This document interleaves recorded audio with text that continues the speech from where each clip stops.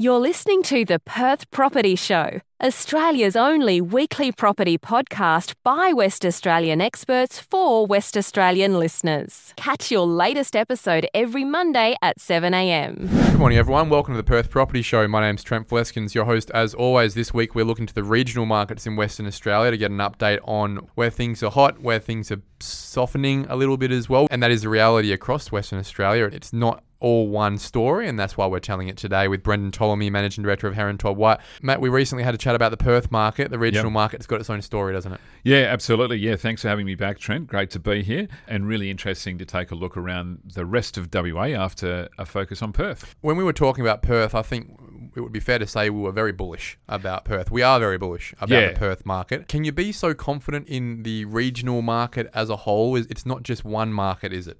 No, yeah. So they're all running their own markets at this point in time. There's one common theme with Perth in a lot of the regional locations, and we'll go through them, but there are still interstate investors really interested in some of the regional markets. But funnily enough, and this is, I think, relatively ironic, a lot of the markets are actually being influenced by investors from WA. So Perth buyers going to look into regional locations, and that's where they're investing. So their yield chase becomes a regional yield chase investing. So there's probably a little bit of lifestyle going on, a little bit of holiday house type scenario, that kind of thing. But there's also the investor piece happening in the regionals.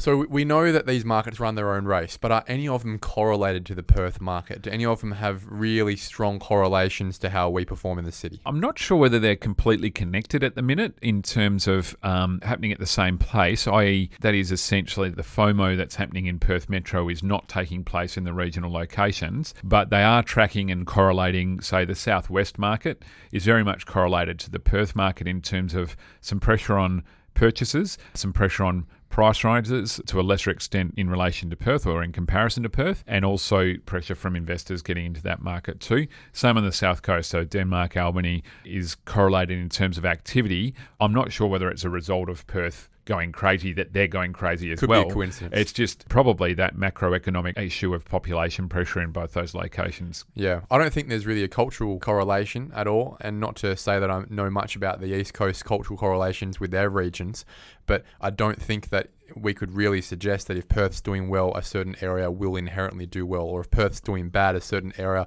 inherently is going to be underperforming. Yeah, and in my time through the market, there's no time where I've been able to say to anyone, hey, Perth's going crazy, quick, go and buy a property in Bustleton because it'll follow. You can or probably, even Bunbury. Or, Yeah, and statistically you might be able to prove that, but it's not a feel within the marketplace of, oh, look, that'll take off now because Perth went. They're not substitutable markets is what you're saying, and therefore that's why we have to have this episode, because it's important to recognise that by listening to the Perth market episode, you're not really answering the questions about the regions. Yeah, and there's lots of factors going on in values through regional WA, and so a lot of the demand and supply pressure that is being felt in Perth will be felt in those locations as well, but they're all on different scales. So it's relatively easy, or it's a relatively straightforward process to build a dwelling in large regional locations, places like Bunbury, Bustleton, Albany, where those markets are returning to confidence. And they've got people who will build houses there as well. You've got a population base that can create supply.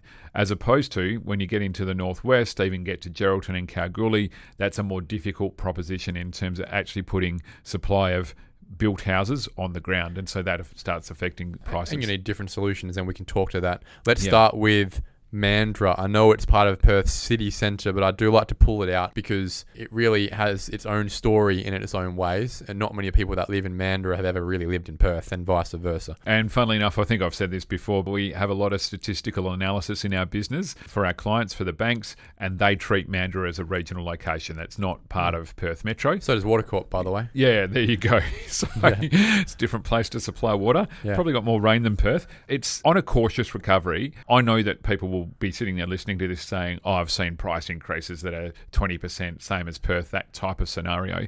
But it's a more cautious recovery than the rest of Perth Metro. It has a much bigger way to go. When we bag Baldivis out in terms of its volatility and its amenity over the last 5 years, we're not actually mentioning an area that has performed far worse. And that was Mandurah, wasn't it? Yeah, and we did some statistical analysis down there that it showed it definitively on average dropped by at least 33%. If you correlate that with, say, the Northwest market in terms of the Pilbara, that dropped by 66% from top to bottom. And so it's still recovering from that point in time. It's probably getting most of that 33% back at this point in time. But that's on average, right? There are properties in that area that are not ridiculous outliers that went from $500,000-$600,000 to like $200,000 in value. Yeah, absolutely. These are development blocks and things like that. Yep. Or even the canals houses worth $3 million went down to 1 point something. Yeah, and so when you dig into it, there's still the regional fundamentals, and in valuation we talk about that as being the local economy impact. And so Mandurah's still got an issue around what's that local economy supporting there, what's going to draw people to town in terms of employment, lifestyle, and how is that going to then flow on to affect values of property in the location going forward. The Mandurah market, forecasting that over the next year or so, do we see continual pressure from demand and supply? Is it having correlated experiences with regards to replacement cost increase? Or is there enough fat in that market that they're really, in terms of oversupply, that we're still working back from, that we're not going to continually see Mandurah pop up to Perth prices like we did 15 years ago? Yeah, I think it'll struggle to get to those highs that it achieved in the past. But from what we're seeing in terms of sales activity at the minute and value increase, the coastal sections of Mandurah between Rockingham and Mandurah are on a severe pressure going forward. So I expect to see some value increase there. Some of those subdivisions around Mandurah, so to the south, east and slightly to the north, I would expect they are going to see price increases, but they're not going to be in the same correlation as Metro Perth. And what they're doing in that sub-market there is adding quite a bit of supply to that market. So you think about Lakelands, Carnup, you think about Tucky Cove, you think about Florida Estate in Dawesville. Yep. There's some serious land supply there that I think tempers, in a way, the demand. It obviously is a substitutable product of adding more supply to build a new house rather than buying the stuff in Mandurah proper. Yeah, and we talked in the pod about Perth Metro and the flip between established house prices and the incentive then to go back and buy land and build a house. And it probably flips over quicker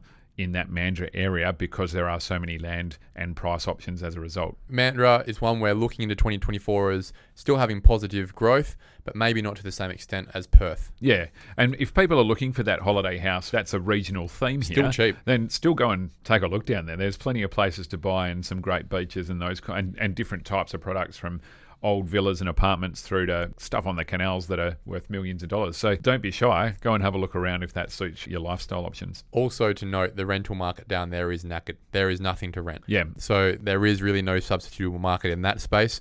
All demand has to go into the purchasing market. Yeah, for sure. And everyone can afford the prices out there as well. So yeah. Positive in Mandurah. Let's go to Bunbury. It's really interesting to look through just some of those raw REWA stats because we just wanted to compare maybe the median house price in the southwest. So we're talking about a blend here between Bunbury and Busso because that's how these statistics are presented. But essentially the median house price is up from $374,000 it was in 2019, and that's now $490,000. That's a 31% increase over that 4-year period.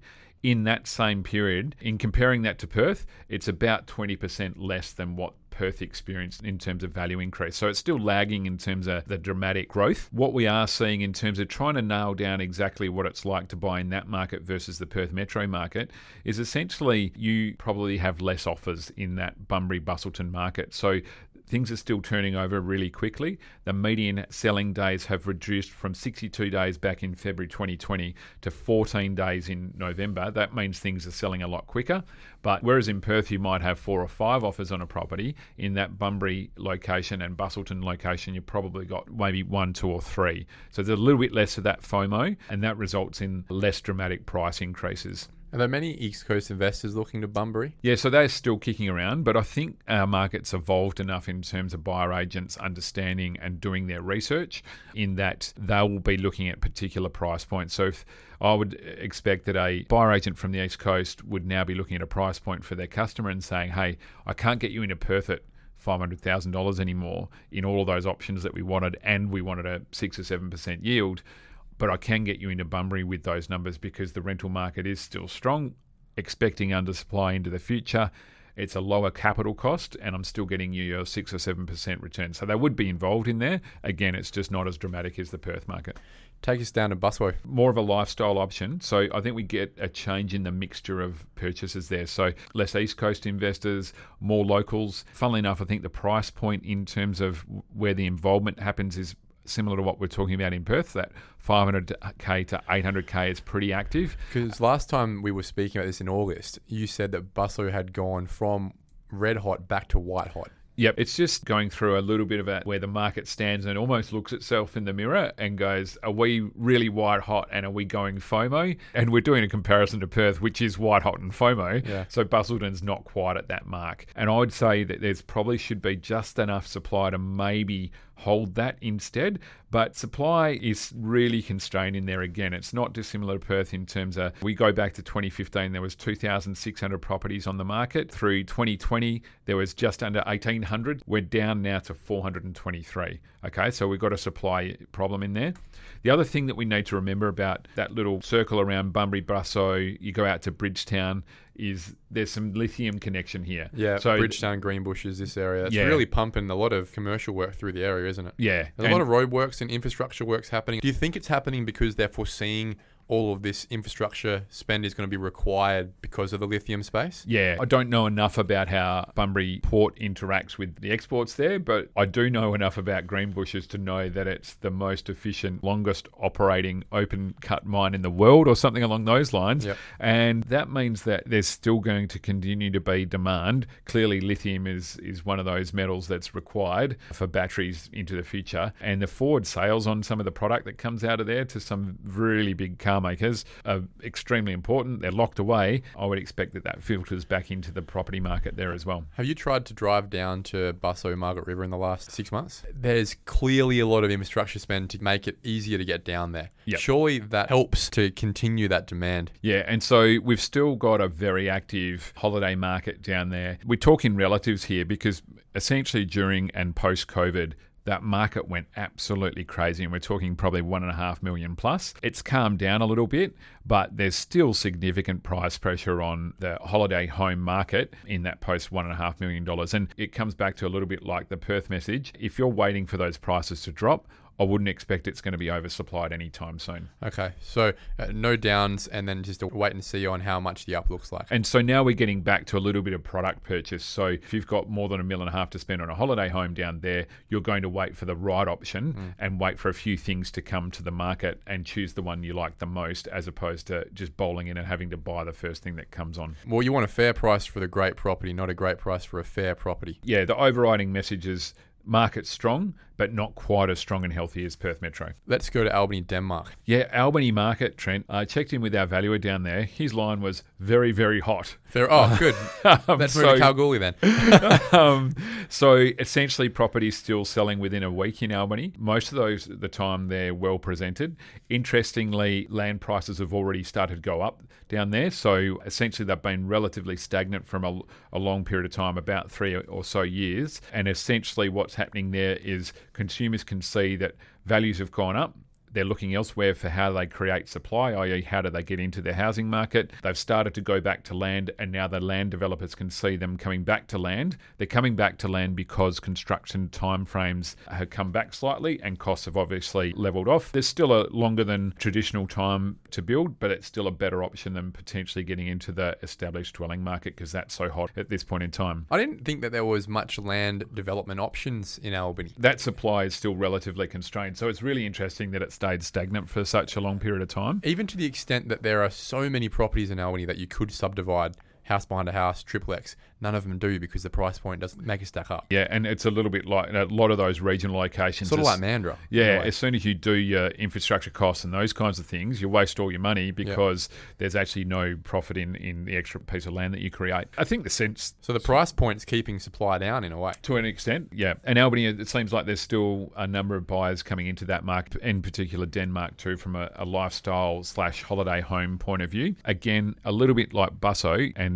Dunsborough, you've probably got a little bit more choice now than you had before, but you're not getting wholesale price correction. Okay, are we seeing material price growth in Kalgoorlie? And the reason I ask is because we've spent the last couple of regional updates talking to Kalgoorlie, really changing its tune. It's on an upward trajectory. It's a really strong market. There's a lot of activity. There's really nothing available.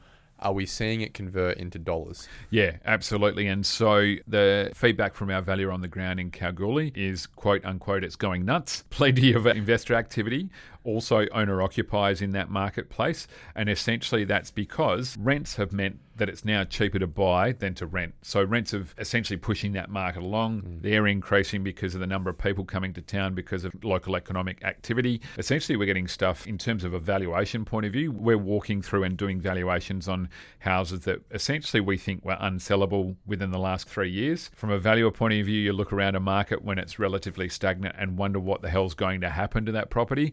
And then you flip over into a market like Cal is currently and you get to desperation stage, and suddenly the thing that we thought was probably not that livable, and there's some pretty ordinary old housing stock through Kalgoorlie because of the challenges of building in a location like that over a long period of time. They're now becoming occupied. I remember looking maybe 4 or 5 years ago in Kalgoorlie just for fun, and I know people don't really do that, but I do. And the house prices were in Boulder, even in places like Kambalda and even Kalgoorlie proper, selling for 100 and something thousand, 200 and something $1,000 if you were lucky. I remember when we were speaking about the Perth market, how in the office it's 600 is the new 400 in Perth. Has that sort of thing happened in Cal? It's not quite there. It's actually just consolidating a bit. I had a look at a few sales in Kambalda just in the last couple of weeks, and it's interesting that there's some people taking on the challenge of renovating some of that housing stock, and the value is changing based on the fact that they've invested in fixing up an older property, creating a nicer place to live, so they're getting a much better rental return, and the value increase is there. So it's moving, but it's not a dramatic movement.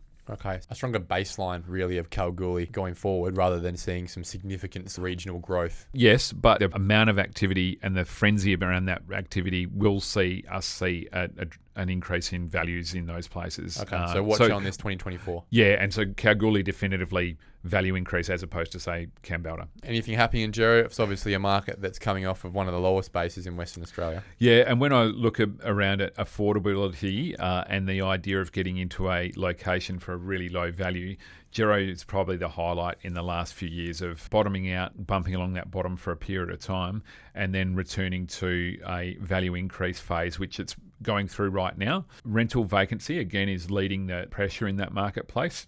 It's less than 1% at this point in time. And the yields, and investors are definitely coming for Gero. Yields are sitting around at that gross numbers of 9%, which is obviously really healthy. The sub $500,000 market is extremely active at the minute. And essentially, investors are going into that capital market to chase those rents. Buyer agents are really active in the location in terms of doing their homework and trying to buy affordable product for their clients. But again, a little bit like we've talked about with some of the other locations, we're not seeing the effect on the median house price at this point in time. So that means that when you generally look at the statistics, it looks relatively cheap. The other thing that our valuer on the ground is reporting in Gero is the buzz around town as to what might happen into the future with projects that are There's a buzz in Gero. Projects that might be related to climate change. So things like green energy, production of potentially green steel even, just some of the solar and wind opportunities in the location. You always put the port back on the agenda. I would take some of that stuff and temper it a little bit because that buzz has been around with projects like Okajee in the past and they haven't come to fruition. And so potentially the town got ahead of itself in terms of median house price in the past. So yeah, good activity through Gero and definitive value increase happening through there at the minute. Let's go to Karratha and Headland. Karratha, not a lot happening there right this minute is the report from on the ground that our valuer that lives in town. It's chugging along and it means that there's just not that same pressure in terms of purchases in the location at this point in time. And essentially our valuer reports that it feels like we're lacking a little bit of consumer sentiment. So essentially people kind of sitting on their hands, what's going to happen next? Now the other part of that scenario is that rents are under a massive amount of pressure. So if you think about what we've just talked about with Cal and Gero, the rents have led the value increase in terms of capital value. So there is a chance that that happens through Karratha going forward. As we know, it's an undersupplied location. Right? Do you think people are just scared? Everyone remembers what happened 8 years ago, and they all followed essentially a commercial yield in the residential areas in Karratha and Headland. Properties renting for $1,500 a week, so I'll pay $1 million for it. Yeah. Do you think that's what's holding back going to those next levels again, even if the yields are insane? There's an affordability question here because it will look more expensive from a capital point of view for most buyer agents and buyers into the market. And so because it's not looking as cheap as other regional locations or Perth Metro at this point in time, that's where the buyers are going. They're not going to Karratha. Interestingly, the yields that I'm getting reported to me are gross numbers in the order of 15%. Now, buyers just need to be careful that they'll net out at more like 9 or 10% once you take costs into insurance and maintenance are the two biggest issues going on there. So, but there's no supply coming on, right? The median house price is still well below the replacement cost. Yeah, exactly. And there is a little bit of supply coming into the market from some of the mining companies resupplying and updating their stock, i.e. they'll build some houses for themselves. But we're talking 20, we're not talking 200. The other part is that some mooted in both Karratha and Headland and South Headland apartment and hotel complexes. So apartments led by a government change within Karratha, and given most recent history, they probably happen, but they're not going to change the market price overall. Yeah, if we go down to Port Hedland, so pretty interesting there that there's a Gold Coast developer looking at South Headland and some apartments around the comparable shopping centre markets, there. right, aren't they? I'm not sure. I always say South Headland, the Gold Coast of WA. Yes, yeah, it's still a fair way off the coast. And in my experience of being there in 40 plus degrees, not the most pleasant place I've ever been when it gets really hot. It's just interesting from a supply point of view. Is someone able to get that viably out of the ground? I don't know about the economics of that marketplace. South Headland is relatively hot now in comparison directly with Karratha. Essentially, it's getting ready for the next supposed boom is essentially what my valuer in town's telling me. It's not as simple in South Headland as it is in, say, Karratha in terms of things like infrastructure that's been established in Karratha. The local economy in Karratha is very strong. South Headland doesn't have those same fundamentals. And Port Hedland itself, they're two different locations really, need some sorting out over a period of time. So you've got the port essentially conducting a buyback scheme of the properties that are affected by the dust that blows off the port. We've been saying this for 5 years. How long is this thing going to take? Yeah, so it's a long period of time, right? These things involve hundreds of people in terms of homeowners and investors in those locations. The only thing I can compare it to is what happened in the Hope Valley Wattle Up scheme, where essentially the government-led project came through and bought out individual single residential homeowners over a period of time. And I think that took, 10 years, something like that, before it got converted from residential/semi-rural use into industrial.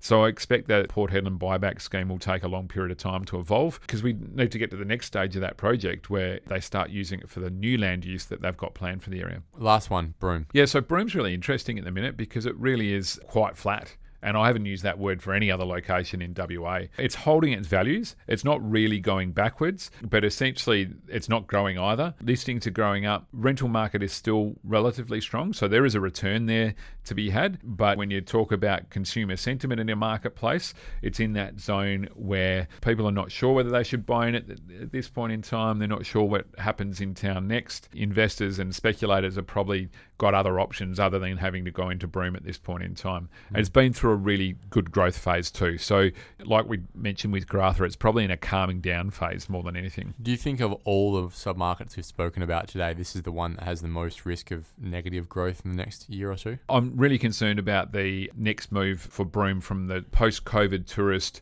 explosion that essentially went through that period where its season used to be, May to September, and it suddenly went from January to December, and you've got all of the businesses in town going crazy. So a lot of people going there for the first time and probably the only time getting it done. Exactly. And so clearly we can see with world travel, because Broome is a world travel destination, whether that's not inflating it too much, i.e. it's an option when people look around the world and go, where am I going for my next holiday? Having been there, you can't imagine they're going to do the annual Bali type trip. They're not going back to Broome every single year. So that's what concerns me going forward. It still has constrained supply though. So that's always going to keep some sort of pressure on prices. Well, I think that will be a good litmus test for the bottom end, the most risky part of the market that I'm seeing right now, being how much insulation does this restriction on supply provide to markets? Yep. And that one having the most downside risk I can see in WA, it'll be interesting to see where is that protection point, given the fact that there is minimal supply going into this market, if any, how much reduction in demand is allowable before we see reduction in price coming through, acceptance from sellers to sell at a lower price than they'd seen before, because that is a demonstration of behaviours that will at one point in time be the canary in the coal mine for the rest of the state at some point in the cycle. Yeah, and so it's interesting to reflect on what happened in places like Karratha. I saw it in the Exmouth market as well. You get to a stage where the fundamentals that drive someone to sell a property, i.e. create supply, mean that because values have gone down and they don't know where they've gone to, they will just not sell. So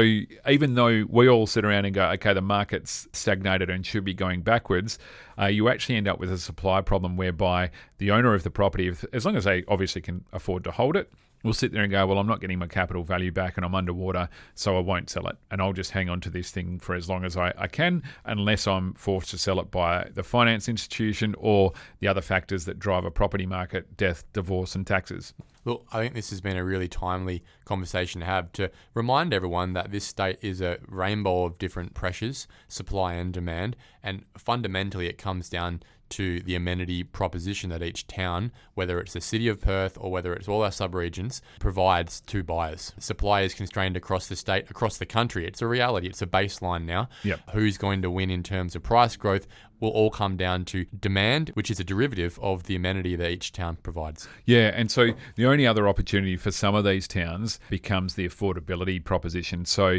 between Perth and Gero, along the coast there, all of those properties start looking more affordable as prices increase in Perth. As you go out into the Avon Valley, they all look more affordable and a better lifestyle option. We're talking Northern York, these places. Yeah, exactly. So those locations look more acceptable from a price point of view. Again, the same as if you're a FIFO and you can't buy into Perth anymore and you can fly in and out of, say, Busselton, then you start drifting down towards the Bunbury-Busselton region and saying, okay, can I live in Australind for the same price or less than I can and have a better lifestyle than if I live in suburban Perth? So some of that will come into play, but it definitively won't change those markets overnight. Brendon, thank you very much for the update on the regional market. Have a safe Christmas. I'll see you in the new year. Cheers, Trent. Thanks for having me in.